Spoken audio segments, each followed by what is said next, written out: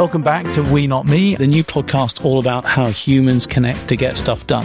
I'm Dan Hammond. And I am Pia Lee. And how are you doing in lockdown, Pia Lee? I purchased a lifelong dream this week. I bought a ute, a utility truck.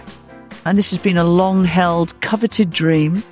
And I achieved it this week. The family is delighted. And it's been well used. So that has reduced the tedious misery of lockdown and given us something more exciting to think about. The retail relief of COVID lockdown, I've been there myself, but I must say I bought smaller items than this is one of these cars with a open back and you can chuck things into it. That's very Australian, the idea of you. That's what we're talking about, isn't it? That's what we're talking about. It's got a tray.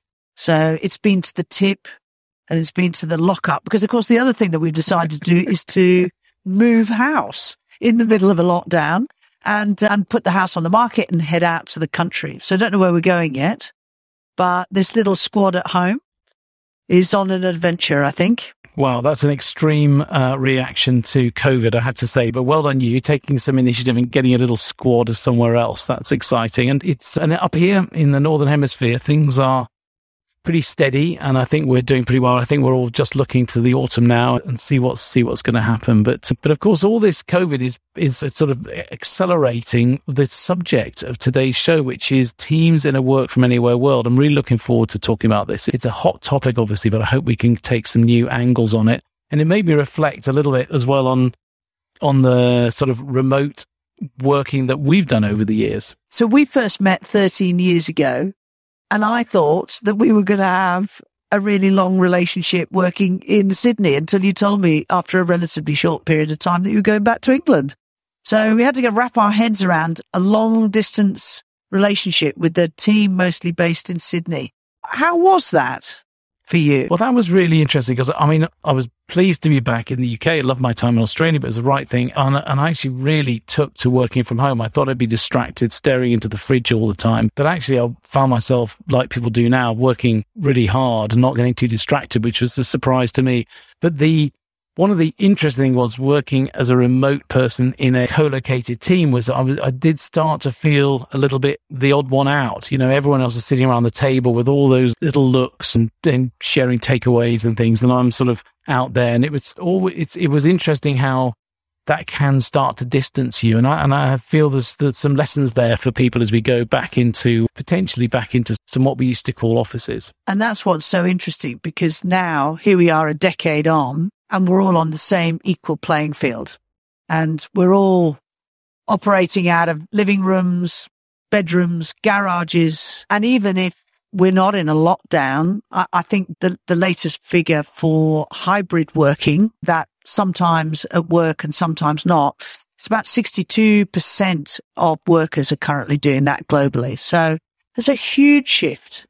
And I think that's why we felt it was such an important topic to bring our guest today, who has a lot of experience of managing herself, but also the team that she leads and the organization she leads. And that is Michelle Zamani, who is the HR director for Sanofi ANZ, a healthcare company.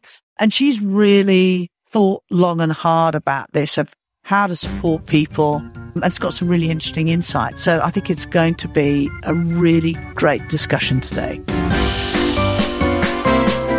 Michelle, welcome. Thank you so much for joining on the We Not Me podcast. It's great to have you here. Thanks, Dan. Lovely to be here. Thank you so much. Tell us a little bit about yourself to get us started. Where are you? What are you up to? Just get us warmed up, Michelle, if you could. At my kitchen table, like most people, I think, in Sydney.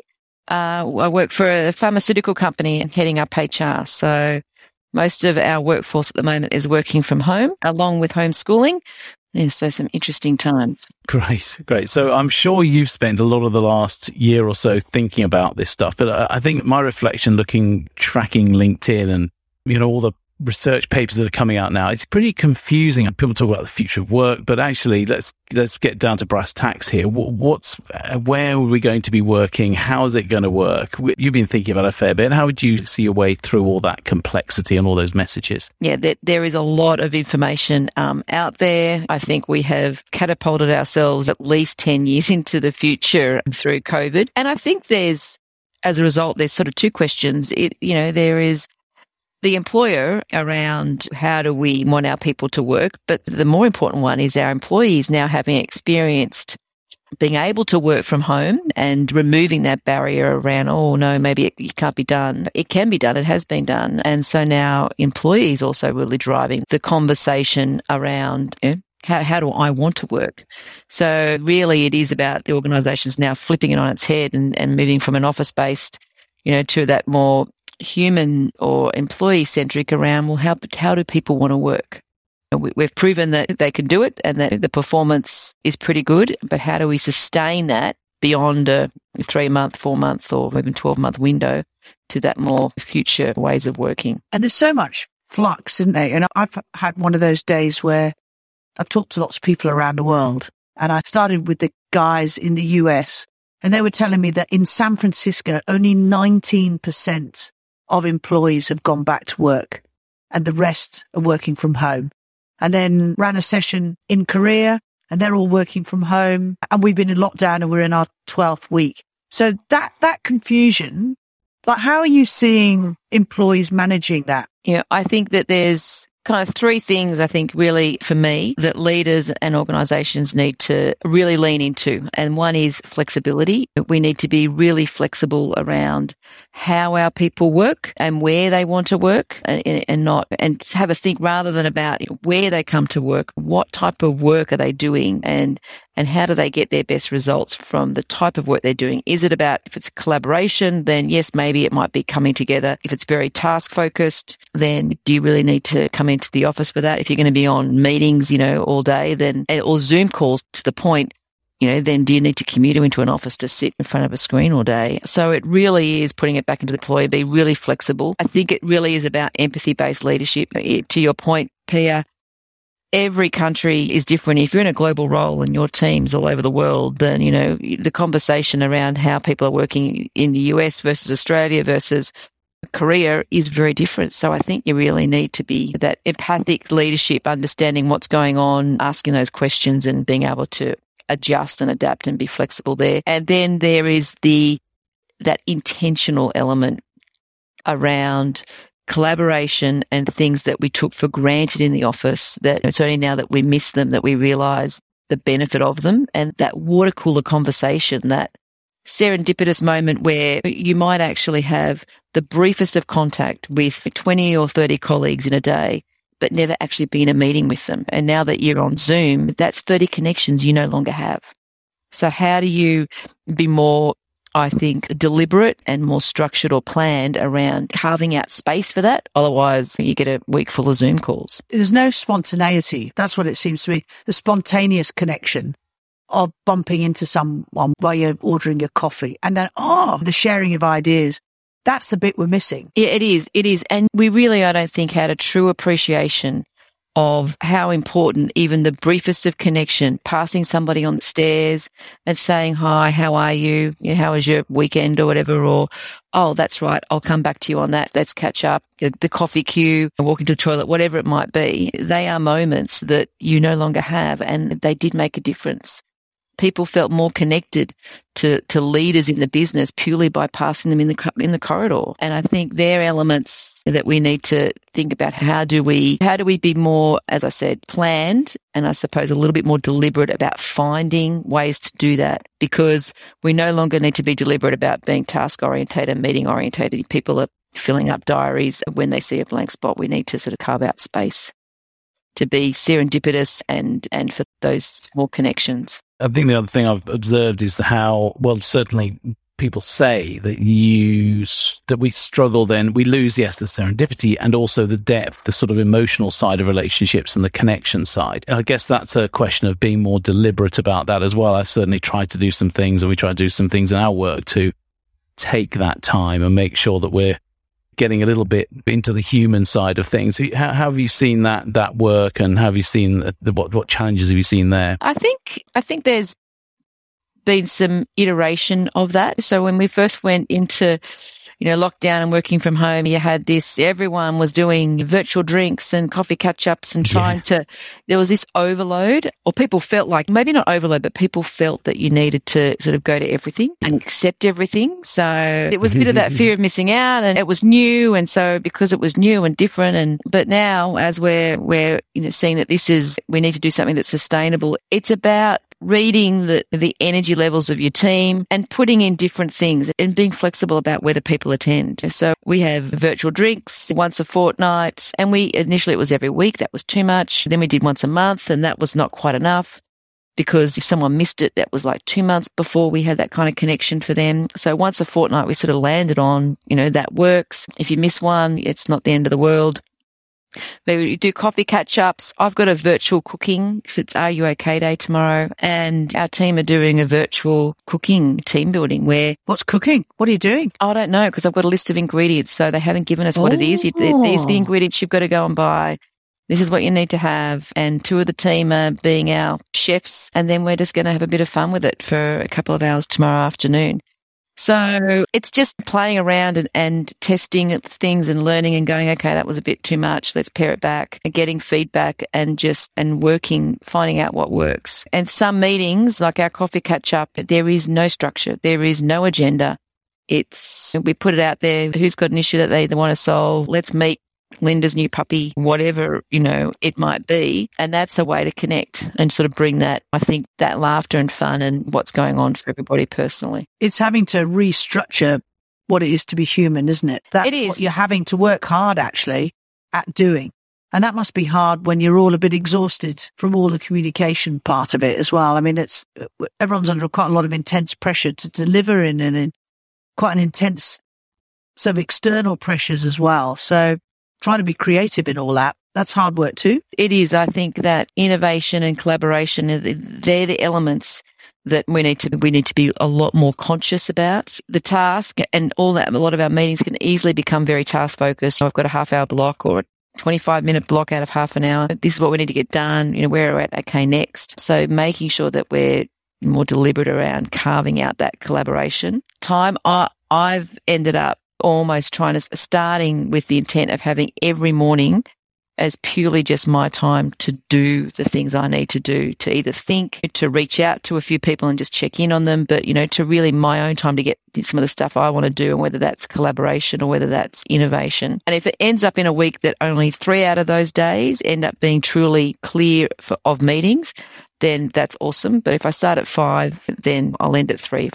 If I start at 3, then I'll probably only end up at 1. So I try and maximize, and then I can be really, really specific or selective around what I let in on those mornings. And that works for me. I think the other members of the team do things a little bit differently. They try and have a Friday that's free and things like that. But you do need to be deliberate. And I think the other thing you mentioned, Dan, that everyone's at home. So all of a sudden your family become your work colleagues in some respects. And I think for me, I didn't appreciate, everyone talks about the commute. Oh, they love working from home because they don't have to be in the traffic for an hour or whatever it might be. And I don't miss the traffic. That's without a doubt. But that time for me was a way for me to decompress. I'd drive home, I'd think about my day, the conversations I've had, what I might need to do the next day. So by the time I did arrive at home, I was ready to go, okay, right. And the same with the mornings. That commute would be, okay, who do I need to have a conversation with? What is, so it'd be that planning in some respects. And I've now tried to do that at home because my family was not happy with me when I'd get off a call at 5:30 and then start barking orders around, well, where's dinner and what's it? And I didn't have that decompression. I was still in work mode. So do they not serve dinner up for you? Did you not come off the calls and there was a 3-course meal every night? I know. It's like, well, have you not started? Do you know what's going on? And I'm still in work mode and they're going to go, can you just chill out? We're not. So yeah, I try and make sure I always walk the dogs in the morning or do something just to have a bit of a reflection space before I go into what it is for dinner or whatever someone has or hasn't done. Yeah, it's interesting, isn't it? The office, sort of that rhythm, sort of it's in a way, I do believe it's sort of it's quite old fashioned. It goes back to the Industrial Revolution, doesn't it? You show up for work at a certain time at a certain place, and then at some point someone's going to tell you can go home, and you go home. It's really, when you look at it, very archaic, but it has given us that sort of rhythm of life, hasn't it? And have you seen people getting a little bit sort of, what's the word, untethered by that, just sort of getting a bit lost? What's the impact of that been on people? I think definitely, particularly and maybe even more so in lockdown when, schools aren't, you haven't got people are homeschooling. So I think there's a lot of pressure, and making sure employees feel that they can take that pressure off and just do what you can. Everyone's kind of in similar boats, I think, is really important. As far as just focusing, and if you didn't have the working from home, the homeschooling as well, I think definitely getting people used to the fact that, and managers sometimes in particular, no, if you are going into the office, you don't have to be there at 9. If you want to leave at 10 and get in at 11 and leave at 4, because that's what the structure of your day and the conversations that you're having allow you to do, then do that, and miss peak hour altogether. And so it's getting that. It's definitely going that the start and finish of your day doesn't have to be dictated by that 9 to 5. And it is definitely work-life integration, but just make sure that work doesn't overtake everything, and making sure people are carving out space for themselves, I think. Whether that be physical, mental, innovation, and whatever, just make sure that you're proactive in that and not reactive. And at the start, Michelle, you said we've advanced 10 years. I mean, if we zoom out and look at this whole thing, big picture, you work for a global pharma company. What are the benefits of this advance? What's at a big picture what are the real pluses for an organization like yours? If as an organization we truly embrace it, I think from a talent perspective it puts a whole different lens on that. You're looking at, you can get talent from anywhere. The world isn't flat. We do have more than one time zone, and sometimes we have to remind our global colleagues or people about that. But it genuinely does give you a view of talent beyond someone who needs to be face-to-face in wherever the head office is. And I think that's huge. So from a diversity perspective, our ability to get different voices around the table in really important decisions is more doable than it ever has been. And I think more acceptable than it ever has been. And people are now more relaxed about someone contributing from their home environment and they're not in a suit and tie. So I think Sanofi's French, and the business attire or even the smart casual between France and Australia was vastly different before COVID. Now it's a little bit closer. We're all wearing T-shirts. Yeah, it's a little bit more acceptance around it's not what you wear that's going to dictate the quality of the conversation or input. So there's a little bit more empathy there. And I also think looking at, the best person for the job, irrespective of where they might be in the world. But there is also a conscious lens of what is sustainable too. So you have to have give and take on both sides of the globe if you are truly going to make a global team operate effectively. I mean, it's interesting, isn't it? Because you think of some of the funny old things in the corporate world that up until the beginning of last year was sort of accepted, like the spots in the car park. And the type of office that you had, and the corporate armour, the type of attire you wore. And now all of that has gone, and we could work from anywhere. So how have people coped with that? How have you seen that in leaders of teams? How have they coped when all the ways that they've been developed over the years and some of the expectations, they've changed? I think it doesn't matter what you're facing. What I have seen here is it's almost a third. It's a third that have taken to it like a duck to water. They honestly they've embraced it. They're leaning into it. They're open to the conversations, and probably were always further along the path even before COVID around flexibility and really championing that and, working from anywhere. You've got a third who, that next third who were a little bit unsure and struggled a little bit, but have embraced it, and probably the ones who really wanted to get more information and asking a lot more questions. But they definitely are, not quite ducks to water, but they're definitely on the path, and could have been the ones that said, oh, maybe it's not for all roles, but COVID's proven that to be most roles,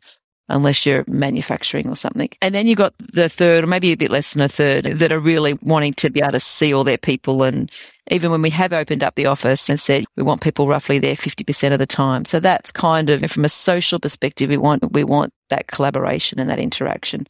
they've tried to line up their people to make sure that everyone's in on the same day. So they have struggled with it a little bit more. And I think some will get there. I think some will continue to struggle. But that's kind of what I've seen, is that sort of a third, roughly, maybe roughly at a third. And I think one thing that I have seen, probably in that middle third or maybe even the lower end, is they've struggled to articulate what it is that is missing. And so what they do then is they want to go to what they know.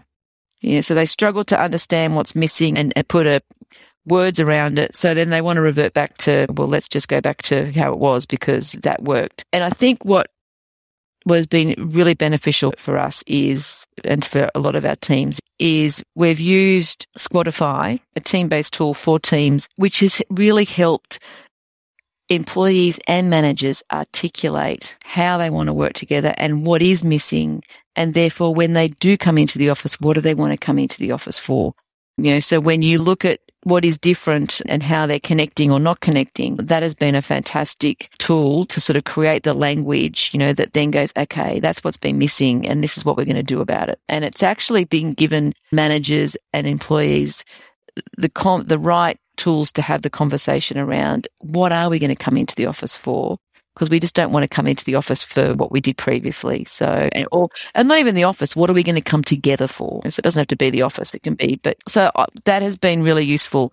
And so far, I think for all the Squadifiers we've done, one of the biggest gap that they have all agreed on has been connectedness.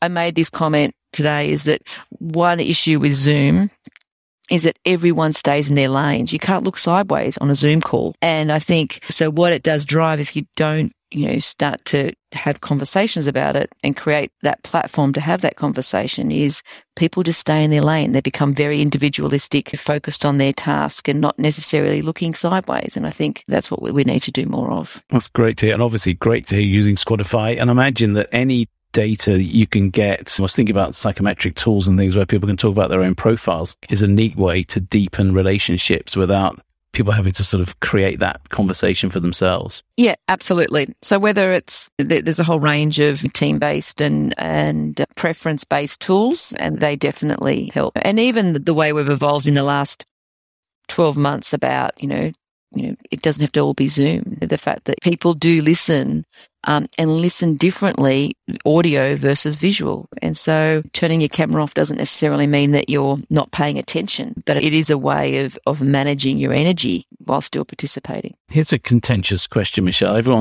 We've talked a lot about this sort of lack of connection. How deep do you think the connection was in the office days?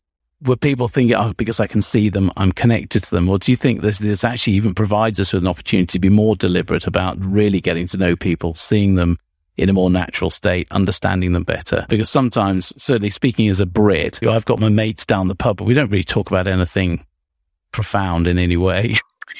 Yeah. And sort of get to know each other. I do think that the Zoom has brought an element of authenticity and more empathy and a greater understanding of the challenges. Everyone's been in it. So there's nothing like a common enemy, COVID, to sort of bring people together. And so I do think that there is that vulnerability and understanding that has definitely escalated. Whether or not it's made people more connected from a work perspective, I see that more as belonging.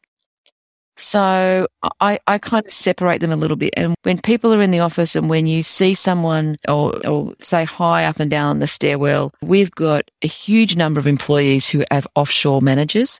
And they might be a team of one, like in country. So they're not actually connected to a team in country. So being in the office does help provide that sense of belonging. I belong to, and I think there's for me, there's just a bit of a difference there. And I think that being in the office and seeing people, it's more that sense of belonging as opposed to necessarily connection on I know you a bit more personally, or know you on a more personal level than I have before because I can see your house or your kids or your dog. Well, I think back to that video of that UK correspondent in Korea when his child came into the Zoom call and sort of the hilarity that it caused. This was probably two and a half years. It's just a couple of years ago, I think. And then you think that's happened to all of us at some point. You know, you've had your child or your dog. It happened to a friend of mine where she didn't realize her child was on the school Zoom call and she stepped out of the shower at the inopportune time and scared half his classmates. And so it's such a difference. The plus of it for me is we've become more human, even though, you know, there's different agendas in different countries and different approaches around it. And there is also a tension around the division, but there is also just this lovely humanness that we've got rid of some of the corporate BS and actually seeing each other for who we really are. I definitely agree. I think people are much more accepting. There's a lot more tolerance, you know, and understanding, and that is that empathy than there ever was before. And I think people, as a result, are more open to maybe raising issues about what is going on for them. And that's because I think they feel now that they're going to be more heard than they were previously. And that's because everyone's had their own challenges to work through. I must say, I think it's really exciting. I think about my wife worked in the City of London in the 90s, and it was culturally unacceptable to allude in any way to the fact that you might have a private life. And if you were asked at 6 o'clock to work till 2 o'clock in the morning, there was no excuse for that. And I feel that this is a really amazing sort of change to that. It's been going gradually, but as you say, I think accelerated. It's actually, we're all humans, and actually we have lives. I think we see much more about our complete lives. I think it's that side is so positive, despite these additional challenges it brings. I think it's bringing the humanity into work it's been accelerated hugely. I think there's way more positives out of this than from a work perspective, the negative. From a health perspective, there's a completely different response. But from a work perspective, you look at people who have gone regional. So there's now a whole different perspective on how to manage your finances or to be able to do the things you want to do from a work perspective, but not have to bear potentially some of the costs of living in a big city in order to do it. And the question I also wanted to ask Michelle was, I'm curious how new team leaders, new managers, how do they cope if they've never ever met their team? And how are you supporting them to get that, to quickly kind of build that sense of trust when they're not having any of the spontaneous catch-ups that they might have had, or even planned ones face to face? Well, there's a couple of things. Is given the fact that you're not in an office, you know, and you're meeting generally people, you know, and they're at home, it actually allows team members into a little bit about who you are as a leader or who you are as a person. So in some instances, it actually can accelerate the team. You know, you go, oh, yeah, I've got a dog too, or whatever it might be. But there's other things to talk about that you might not have talked about if you were meeting for the first time in an office. And it was, you know, to your point, you know, this is my work life and I keep my personal life personal and private. So I think there's that. I think what we've done is we've been a lot more deliberate on the roles that each team member will have on onboarding, either a manager or another member. So we'll say, okay, when you catch up, you take them through expenses or how to fill in online expenses or these sort of processes. You take them through, you know, what's our performance management system. You take them through. So then as a result, if someone's got a question or that new person's got a question, they don't just go to one person, but they go to the member of the team that they spent on that topic. So it helps to build a bit of a connection there, as well as obviously giving an overview of who they are, what they do, et cetera, that it gives them a specific area of their onboarding to own and also helps build that. So it's not just one buddy, but depending on the area or the topic that they've onboarded them on. So that's one thing that we've done. And I think it's all the more deliberate social elements that we've put in that really help as well. So if you think about it, within the first fortnight, they've attended 2 coffee catch-ups, which aren't that too structured. They've attended a virtual drinks. Well, this week it would be, and maybe whatever else. And that gives them an opportunity to sort of meet the team and get a little bit more connected. And that's just for that particular team, let alone other things that they might be invited to. So I think that's the way we've approached it. So there is some pluses that you wouldn't get if you were in the office. I mean, you've got that ability, you can have a drink and then you don't have to drive home. I mean, that's a good start. And I mean, that sounds very, very collaborative. And I know your organisation very well, and that it's very warm and welcoming approach, because the dark side of this is that it can be intimidating and sometimes isolating. We're all different personalities, so we're all kind of processing all the different challenges, some of us relishing in it and some of us finding it, a bit tedious. So being able to share that collectively is such an important thing. And Sanofi's not an easy organisation to navigate if you're new, never learned. So just making sure that people understand, ask the question. It doesn't matter if you're asking it once or twice, but at least if you're divvying it up, they don't feel like they're asking the same person all the time. Michelle, thank you so much for joining us today. I'm going to ask you an unfair question, which is see if you can knit all of this stuff together with a piece of advice for team leaders and team members out there. What's, in summary, is there something that you would leave people with in really making the most of this wonderful opportunity, but also offsetting any sort of challenges? What advice would you give?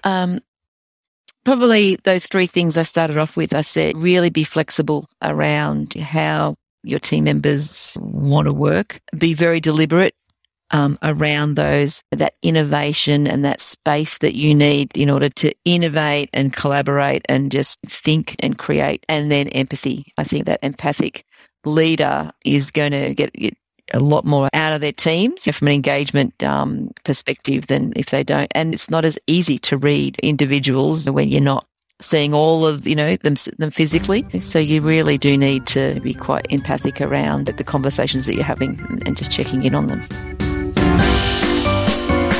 Wow, I think that was fantastic. I thought Michelle was absolutely wonderful. She's clearly spent her lockdown constructively thinking about how to support her team and her organisation in a new world. I mean, I know Michelle really well, so she's got incredible wisdom and insight into this. I was really also heartened to see how she'd made specific choices for herself as well. So in terms of that being deliberate about her own rhythm and routine, and I think that came strongly through that you can become sometimes a victim without yourself realizing it to all the changes that happen around you. So it's a feeling of overwhelm, which can be pretty disorientating. So anchoring yourself in a routine, making deliberate choices about how you structure yourself, I think was really, really, really important. Yeah, I think that was really important for her. And it's a topic, isn't it, that we talk to leaders a lot about, which is making conscious choices. And it seems to be even more important these days where there's so much freedom that there aren't those cues of the commute or the trip to the office or the business trip to break things up. You have to be really conscious. And I think it's very easy to fall back onto our factory settings. Like when you do a refresh of your phone, it's just back to normal. There's nothing deliberate there. Building on from that, they're like you talk about factory settings. I do actually think of I'm just sort of wondering whether the Industrial Revolution has actually in these times finally come to an end. Can we kill it? Yeah, I think it's over. It's done. And because Michelle talked a lot about not moving away from being office-centric to being human-centric and really putting people at the heart of things and how empathy as a core behavior will drive that trust in the team, in the organization, and in humans. So that's a huge shift than when we were literally checking in with a card and checking out. That wasn't that long ago we were doing that. And the amount of time we spent at work deemed to be how effective we were. That's all changed. It's fascinating. I think the change has only just begun, actually. That's a cue for a song. I was just going to say, you're going to sing that? Maybe later. But this Industrial Revolution, the sort of Tayloristic idea of, right, we've all got to converge on these buildings and yes, actually comply with a certain rhythm of life and do certain things. With any luck, that will have changed. And that move away from office-centric is going to be so important. I actually have a problem with the word hybrid because it implies that there's an office involved somewhere. That your hybrid life is you can spend some time in the office and you spend some time out, but it has an implication that the office has to be there. Not to say that offices have no value in the future, but the way that Michelle solved that for me was it's human-centric. So what is right for that person in order to be happy and productive and connected to their team? And in doing that, you need to make deliberate choices about the types of conversations that you have and the way that you do that, because otherwise you'll just fall foul of completing task after task after task, which will not be very meaningful at the end of the day and not very satisfying. And we're already seeing high burnout, workplace loneliness is increasing. So really important to make those choices for yourself first and then for the people that you are leading. And that then forms much more human-centric approach. I must admit, I was a victim of that in our first lockdown. I was certainly contributed to fattening the curve, as they say. I just got into task and sort of plugged into the matrix and kept working. And yeah, my health suffered a little bit, I must admit. So I'm doing a little bit better now. But stayed a little too close to the fridge. Maybe sidling over to the fridge a few times might have done. And we'll be picking up this topic in our next episode when we talk about psychological safety and how that is going to play into this as well. So it'll be really interesting to explore this topic. And in the meantime, our listeners can go over to squadify.net to get all the show notes for this show with a few resources as well. And we are really looking forward to seeing you on the next episode of We Not Me. Bye-bye. See you next time.